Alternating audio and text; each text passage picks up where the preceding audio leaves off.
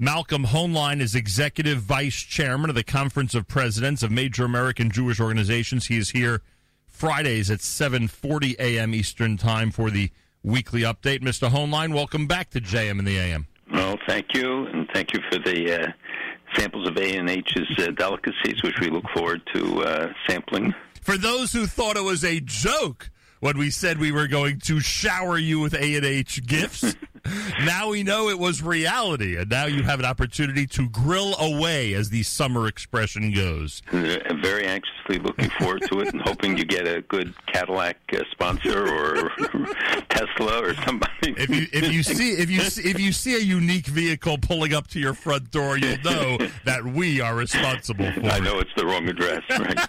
Very good. Well, you know, the news of there's a lot of news this week, and obviously we'll talk about the race here for the White House, which took quite an interesting turn this week. We'll talk all about that. But first we'll start with Israel and the UAE in a deal that seems to have been brokered, the way it's being spoken about and promoted, by the United States of America, by Washington, by the White House, by President Trump. There is now it seems, and you'll tell us, you'll give us the details about whether this is actually ironclad at the moment or we're on the way to it. It was a little confusing to me if this is actually already implemented. A similar peace agreement as Israel has with Egypt, as Israel has with Jordan, with the United Arab Emirates. Tell us the current status of Israel and its relationship with the UAE.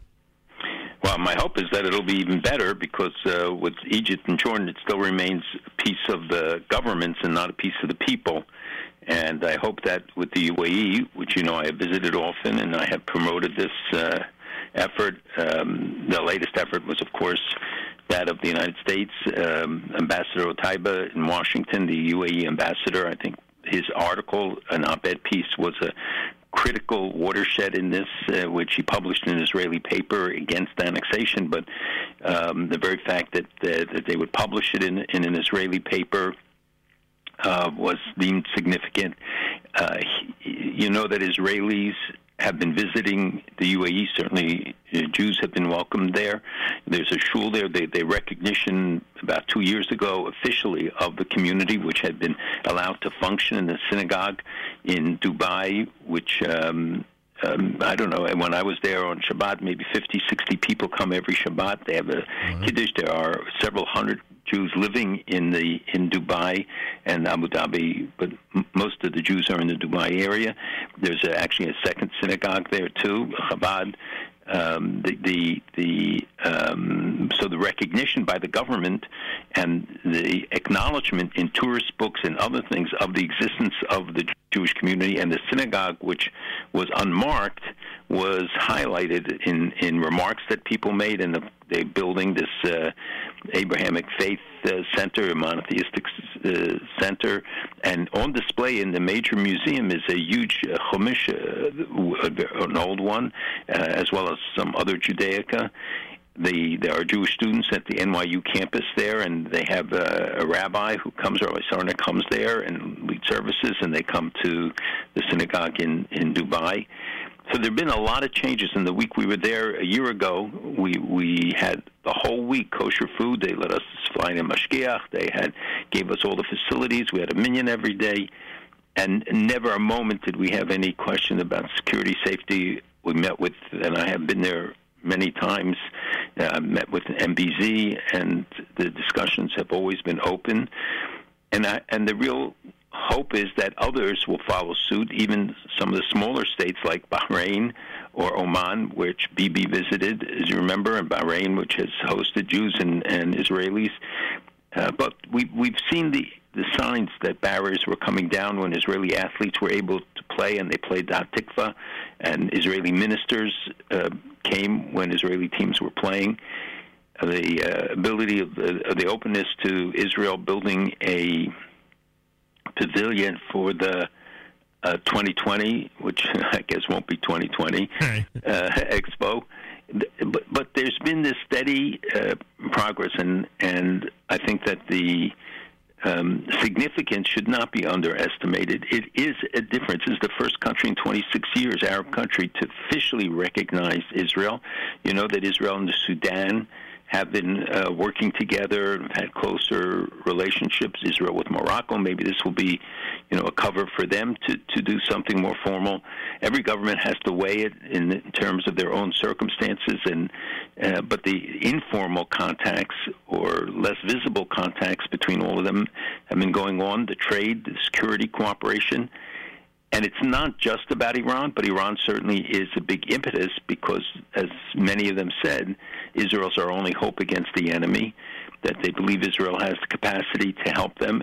And they've seen that Israel is not the source of instability, it's the source of stability. They would like to see the Palestinian issue resolved, but many of them have said to us, the leaders of the Arab countries, that because of the kleptocracy, the lack of democracy, the practices that they've engaged in, their refusal to come to the table, they said that if you ask our people, it doesn't make the top 10 or even the top 20 of the concerns that they have. It is an obstacle. It does limit them, and of course, their opposition will use it as against them. But I think the Palestinians got a message that has been trying to be communicated to them for a long time. But this is really, I think, an awakening that time is not on their side. They always argued, we can wait 1,000 years, we waited before, and now they see that the train is leaving the station without them. They're going to become more and more isolated. They can yell and scream that the Arab countries betrayed them, but the fact is that they're pursuing their national interest. They have provided billions and countless billions of dollars, which they say is all wasted in the kleptocracy that Abbas and Arafat before him ran. So people should I think, see this as a very positive development. Of course, Israel had to make some concessions. Whether it's the true status of it, we'll only know in time about the application of sovereignty or other which is the primary issue involved. But embassies are supposed to be opened, and trade and other things increased and enhanced. I know that even the Saudis have talked to us when we were there about the role that they think Israel can play and how much they can benefit each other. Each step is adding to the stability of the region, to Israel's security, and it's not a panacea. It doesn't end the challenges to Israel. It doesn't diminish Hezbollah, Hamas, Iran, Turkey, others who are aggressive against Israel. But it is a change. If one understands the advantage that Egypt and Jordan took advantage of, or the benefit, I should say, that they took advantage of when they arranged peace agreements with Israel. I mean, obviously, they probably were tired of trying to maintain a strong military presence. Obviously, there still is one, but you get my point. One ready for war on their borders, and they couldn't handle it both financially and in terms of just a practical issue.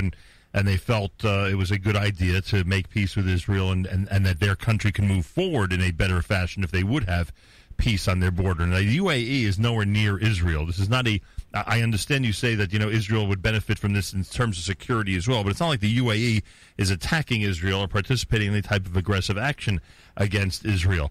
They had to have had some, and by the way, if you go back 25, 30 years, and certainly to the time of the Six-Day War, as far back as that, and the Yom Kippur War, was the UAE essentially aligned with all the Arab states? Were they a country that today would never, it seems, endorse the activities and the statements of places like Iran, Lebanon, the PA, etc.? In those days, were they aligned with all the other Arab states and considered a full-blown enemy of Israel? They were. I mean, the Gulf states were considered an enemy. Saudi Arabia sent some troops in. I'm not going to tell you that they were at the forefront of the battle. Their troops have become much more significant in recent years, better trained. They buy very good equipment, mostly American. So, first of all, we have to see what incentivizes them. Right. And one is the relationship with the United States. That the U.S. was behind it. President Trump, Avi Berkowitz, the others deserve credit for helping to foster it and to making it possible. But the big thing for Egypt and Jordan, of course, was the relationship with the United States. Again, I think you raise a good point about diminishing the military front, and they all have domestic challenges of terrorism, of Iranian influence, of Islamists, of others. and therefore the less they have to worry about Israel and the border with Israel, and the more that they want to benefit. I mean, Jordan, of course, wants Israel to be in the Jordan Valley and the border and to be protecting it. But for these countries, they're not looking for U.S. aid so much as the relationship with U.S. solidifying a bloc in the region. You know, they see what in the Eastern Mediterranean, which I've talked about and won't go into, but about between Israel, Cyprus, Greece, and how Israel stood with Greece this week against the Turkish military incursion threat or pressure, I should say. But they're working on their joint energy. They're working on other things. Egypt is now part of that. Others are part of it. Some of them not even publicly, but have told me that they want to be included in it.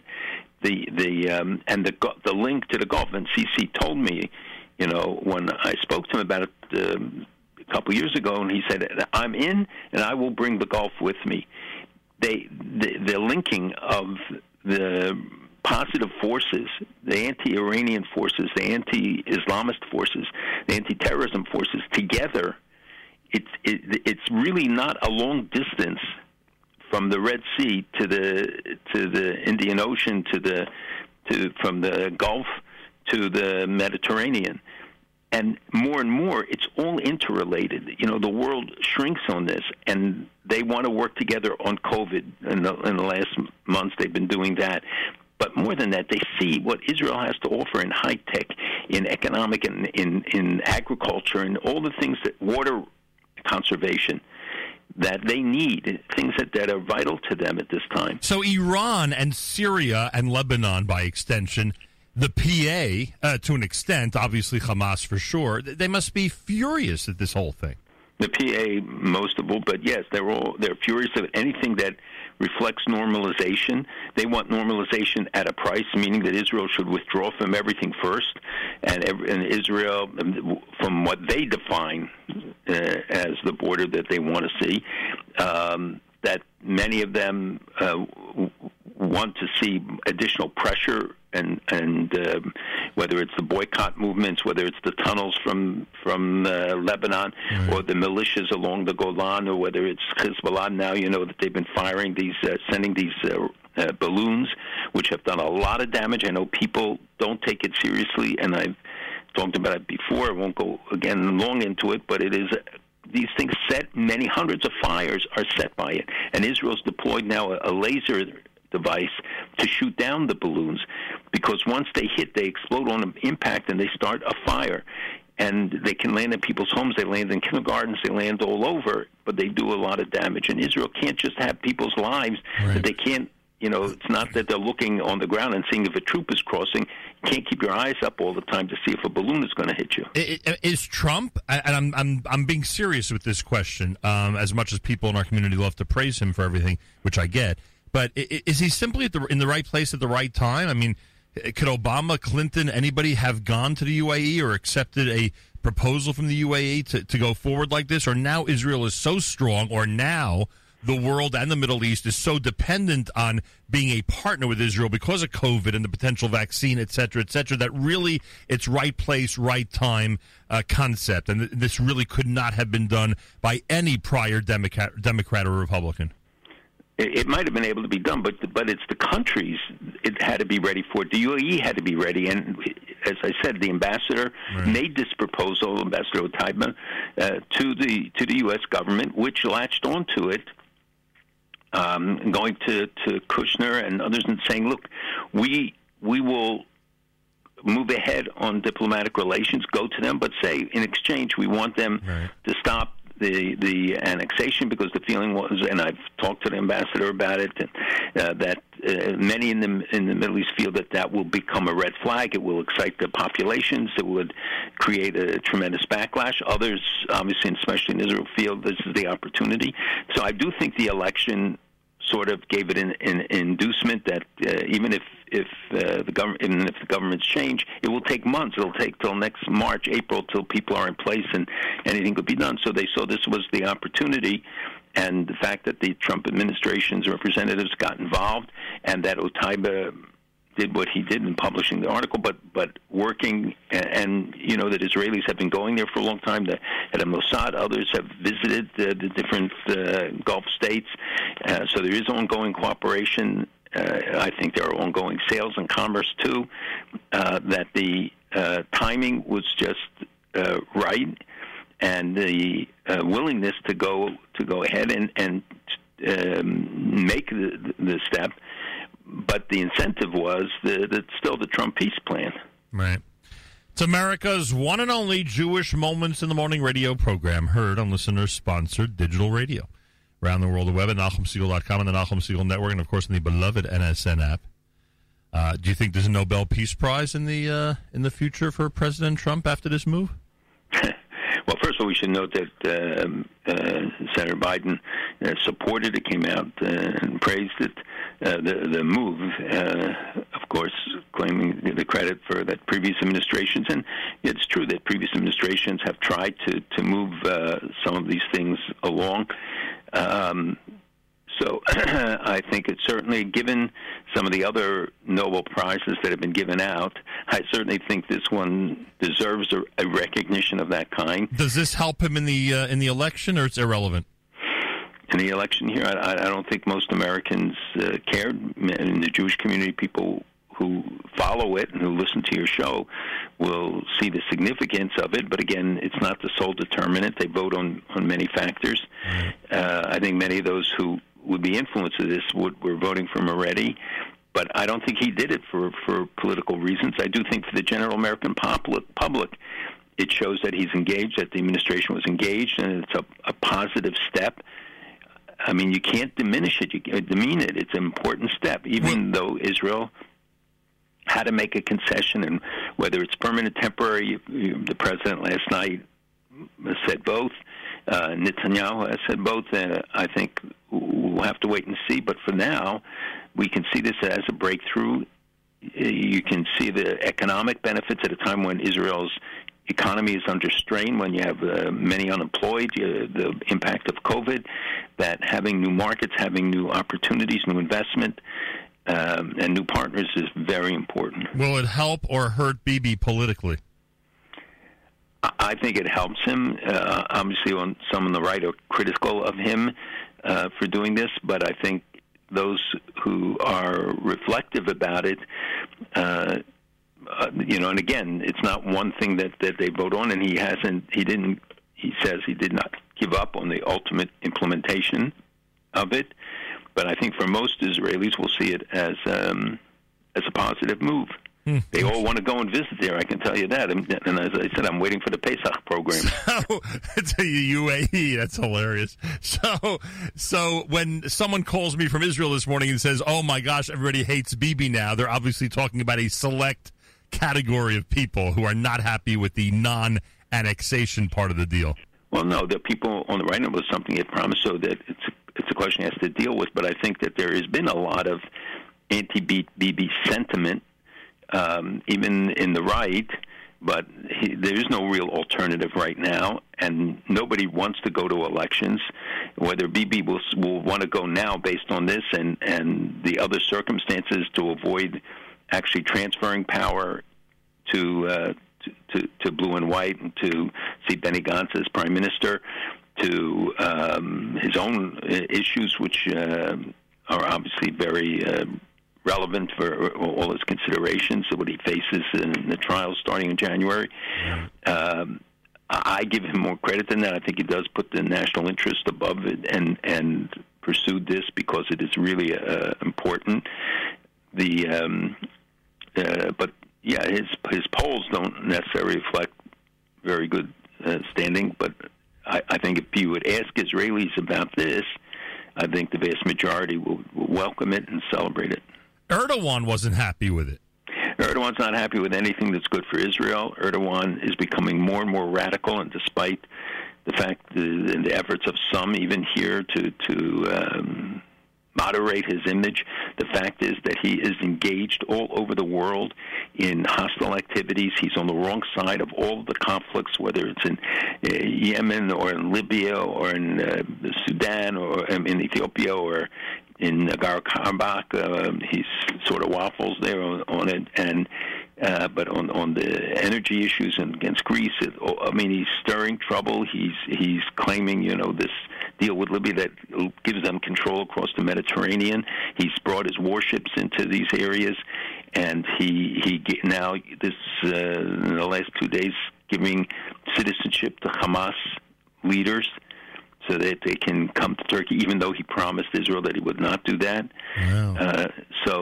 I think Erdogan, it could be predicted, would be unhappy, that the Iranians would be unhappy. Does that mean then, as the equation goes, if your enemies don't like it, it must be okay? Is Putin unhappy, or we don't know yet? We don't know. He's unhappy because he didn't pull it off. But I think overall, and Russia too is becoming more aggressive in its outreach. It's building bases in 6 African countries right now. It's certainly present in many of the conflicts, like Libya, and certainly in Syria. And they are against Iran. So to that degree, I think he would welcome it because it weakens the allies of Iran and Iran's standing in the region. But he pursues Russia's interests. He does it cleverly. He knows how to maximize his troops, and his investments are minimal in many of these conflicts, yet he's able to translate it into gaining significant footholds. The economic conditions in Russia are terrible, and yet he plays a region. As you know, he doesn't want competition in the supply of energy that goes to Israel. So some of the pipelines that Israel and others are involved with, are not something that he looks on favorably. He wants to have that chokehold, and Germany has been facilitating it. But we see more and more Europeans expressing concern about that. I don't know about you, but I'm going to continue to remind my family and friends, especially those in the younger generation, that it was not always like this. There are people who think that Israel's always been at the top of the world, that other countries, including enemies and former enemies of theirs, are begging them for their technology and want to partner with them for their research. I'm sure this has. I know because it's been in the news, and you mentioned it, how the vaccine obviously is part of this as well. One would have to suspect that there's a good chance that when this vaccine, whichever country is responsible for it, comes out, Israel will likely be a very important point country, right, in the distribution of the vaccine. You just have to assume that at this point. So any country that has a good relationship with Israel is only going to benefit from that, and obviously other stuff down the road. Well, we saw that the claims this week by Russia of having the vaccine, and it seems Hadassah Hospital was involved in the research and in the development. And Israeli scientists and others are all over the world today working on vaccines, going to Europe, going to others. They've opened up their research files. They even made available patented stuff during the crisis to countries to copy the ventilators and other things that they were able to make. So Israel is a hub, and that's why we pushed this Mediterranean project for the last 10 years, and the same reason why we pushed for relations and ties to the Gulf, because Israel can be the hub. Yeah. Israel doesn't have vast land. It doesn't have vast natural resources. They have created, through desalination, water supply. They are in the forefront in agriculture and other things, and maximizing the productivity of what they have. But others look at it and see it as the brain trust, and see what they can gain. And because of its geopolitical position, sitting near the Suez, sitting on the Red Sea, the Mediterranean. It was a crossing place in the past where ships would come into Haifa or Ashdod and train or truck over to the Red Sea and be able to go further east. One of the benefits people don't realize is if Israel gets overflight rights, it cuts hours off of the trip to the Far East. Or if they get, that's particularly about Saudi Arabia, which is very important, as that economically is a more and more important destination. I'll tell you, like we try to convince individuals who are in conflict, it's just to everyone's benefit when countries are not in conflict, because you did, like you just said, the convenience factor increases like crazy, the ability to build economically, the ability to stop using resources for military and terror like some countries are doing, and helping out the citizens of the country who are suffering like crazy in the streets is also a big benefit.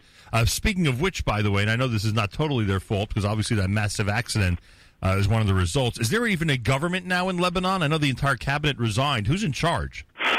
Okay, that's a good question, actually, because the answer might be different every hour. Right. But I just want to say that if you look, each of these countries are facing multiple conflicts. Right. That they are involved with, both domestically, will have challenges, but regionally and even beyond.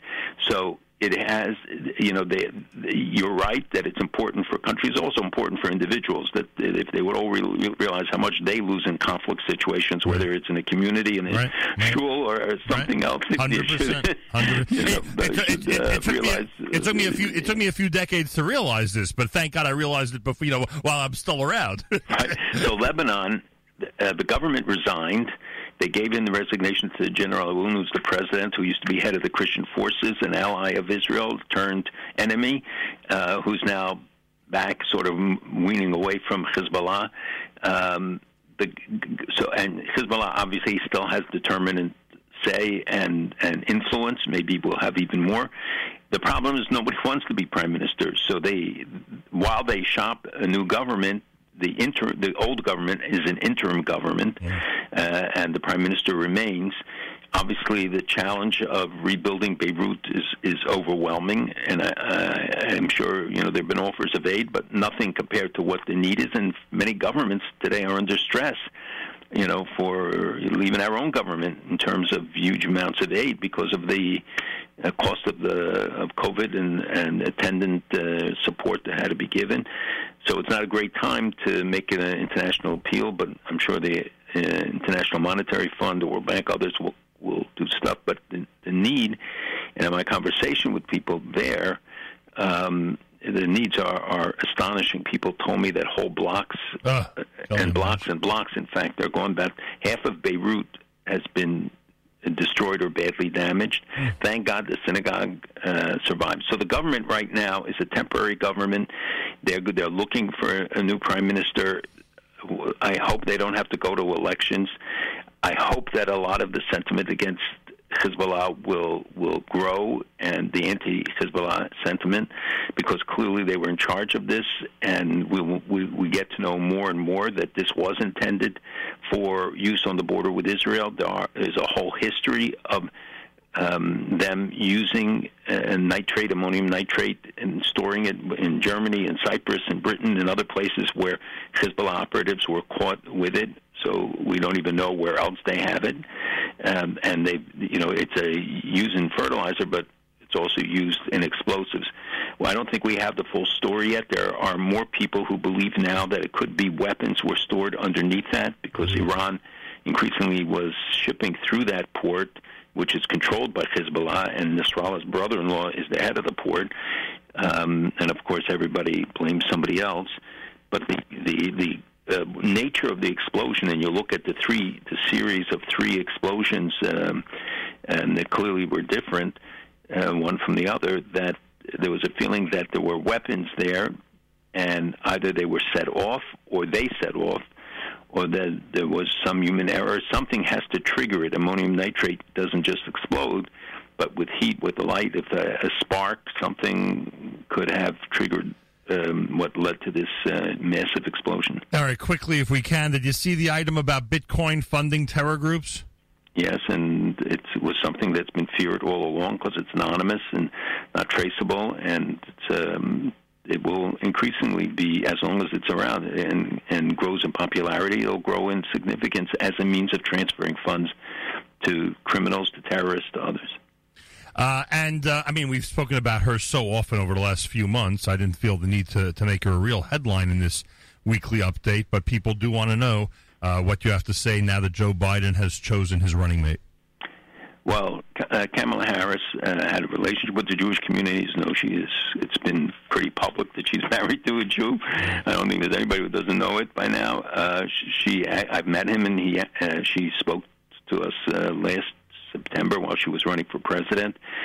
She's smart. She's articulate. I think amongst the names that were circulated, she was the best. And we'll have to see what she has to say on the campaign trail. The fact that Biden rejected the word occupation and other things that, there were a lot of pressures on him to pick other people. But we'll have to see who are the dominant forces, who are the influentials, what kind of cabinet would he have. People speculate because of his age about how long he'll be able to stay in office and whether we're voting for a vice president. She hasn't had that long a tenure, but she was an attorney general and a district attorney. So she has a record on a lot of the issues, but the demands within the party of where the people are at. And hopefully, because unfortunately the rise of crime and other things, we will see the pendulum swing back from those who are demanding defunding police and other things which are irrational. That's certainly not the position of Biden. But I think, we'll have to see. Does this help President Trump? Does it hurt him? What happens with control of the Congress, which is equally important? And you saw Ilhan Omar's victory this week by a significant margin, and some others associated with the squad. But we shouldn't exaggerate their power or their influence. And they've gained 2 people, which is too many. But we shouldn't put too much emphasis on it. We should be working to help those Democrats who stand with us, as we help Republicans who stand with us. We want Israel to be a bipartisan issue. We want anti-Semitism to be a bipartisan issue. We want other concerns that we have and that we share in general with the public to be addressed. Finally, on that topic of people standing with us, are you aware of this New York City chapter of the Democratic Socialists of America who have sent a questionnaire for 2021 city council candidates in New York, asking the following: do you pledge not to travel to Israel if elected to city council in solidarity with Palestinians living under occupation? Even though foreign policy falls outside the purview of municipal government, gestures like travel to a country by elected officials from a city the size and prominence of New York still send a powerful message, as would the refusal to participate in them. And the second question is, do you support the boycott, divestment, and sanctions movement? If not, why? Right. Outrageous. It's more than outrageous, but it is where much of the extreme left has gone, and we have some problems on the extreme right, and we have problems in other associations and linkages, and the intersectionality. But here, for them to so blatantly give expression to it and to ask candidates, and I hope that none of them will even respect it to answer this questionnaire, and will just tear it up and throw it out. But it has become more and more complex and more acceptable to be able to say things, especially about the Jews or Israel, that would not be acceptable in other circumstances. The use of the Internet, now Facebook taking some measures this week to counter it, but we have to keep the pressure on. We have to expose them, groups like the DSC. It's not a Democratic Party operation, but they have to be held to account, and their members should be holding them to account, because for whatever their agenda is, this certainly can't fly. But we see that there is a beginning of a reaction to a lot of the anti-Semitic stuff. We see people, and we're working, and everybody is working full time trying to counter the expressions of anti-Semitism that become more acceptable in various circumstances. When public officials, when you have the woman who won the race in, I think, in Georgia, who supports QAnon, and you have others who are publicly associating with hostile comments, and you have others, and I've talked about the case of Nick Cannon, who actually came to dinner Friday night for Shabbat meal, and who is really quite a remarkable guy and far from an anti-Semite, but he makes mistakes, so you have to discern where somebody who, as he says, I'm doing tshuva, he fasted on Tisha B'Av. I mean, he's done a lot, and he has been meeting with Rabbanim, he's meeting with people. But I can tell you, I mean, I think I've met him now several times over the last couple of weeks for a long time, long periods. And a guy to go that public and even to call on others to do the same. So we shouldn't jump at the gun on everybody, but we should target those who are truly anti-Semitic, to those who are propagating these messages. And what he said was offensive. He recognizes it. Sometimes it's really out of ignorance that people say things or things that they pick up without even thinking about. Slogans become so easy, and young people today, because of the internet and stuff, you see what rappers say, the hatred, the anti-Semitism, other things. The Rothschilds become this flashpoint. All of them keep making references, and you ask them, well, what do you know about the Rothschilds? And the answer is nothing. And yet they become the symbol to show Jewish control, Jewish influence. So we have to stay on top of it. We have to respond to it. Again, people report anti-Semitic incidents. I know there was some this week that were not reported, where there's harassment or other things that we don't have statistics. It's like doing the census. If you don't do it, we lose. 100%. You lose resources. Police are called to and are assigned to where there is a demand. Now, thank God we don't have shootings and stuff like in other parts, but it doesn't stop at a border. It doesn't have a particular geographic locus. So it's very important for people report it, and if the police don't complain and go on record about it, and make sure that you get a report filed about every incident and everything that occurs that violates community standards. Malcolm, I thank you. We'll speak a week from today. Have a wonderful Shabbos, and thanks so much. Have a great Shabbos, a good Chodesh. 1 month till Elul, so, got to think about it. Unbelievable. Hard to believe we gotten to this point. The high holidays right around the corner. Malcolm Hoenlein is Executive Vice Chairman of the Conference of Presidents of Major American Jewish Organizations, joins us Fridays for the weekly update, 7:40 a.m. Eastern Time here at JM in the AM.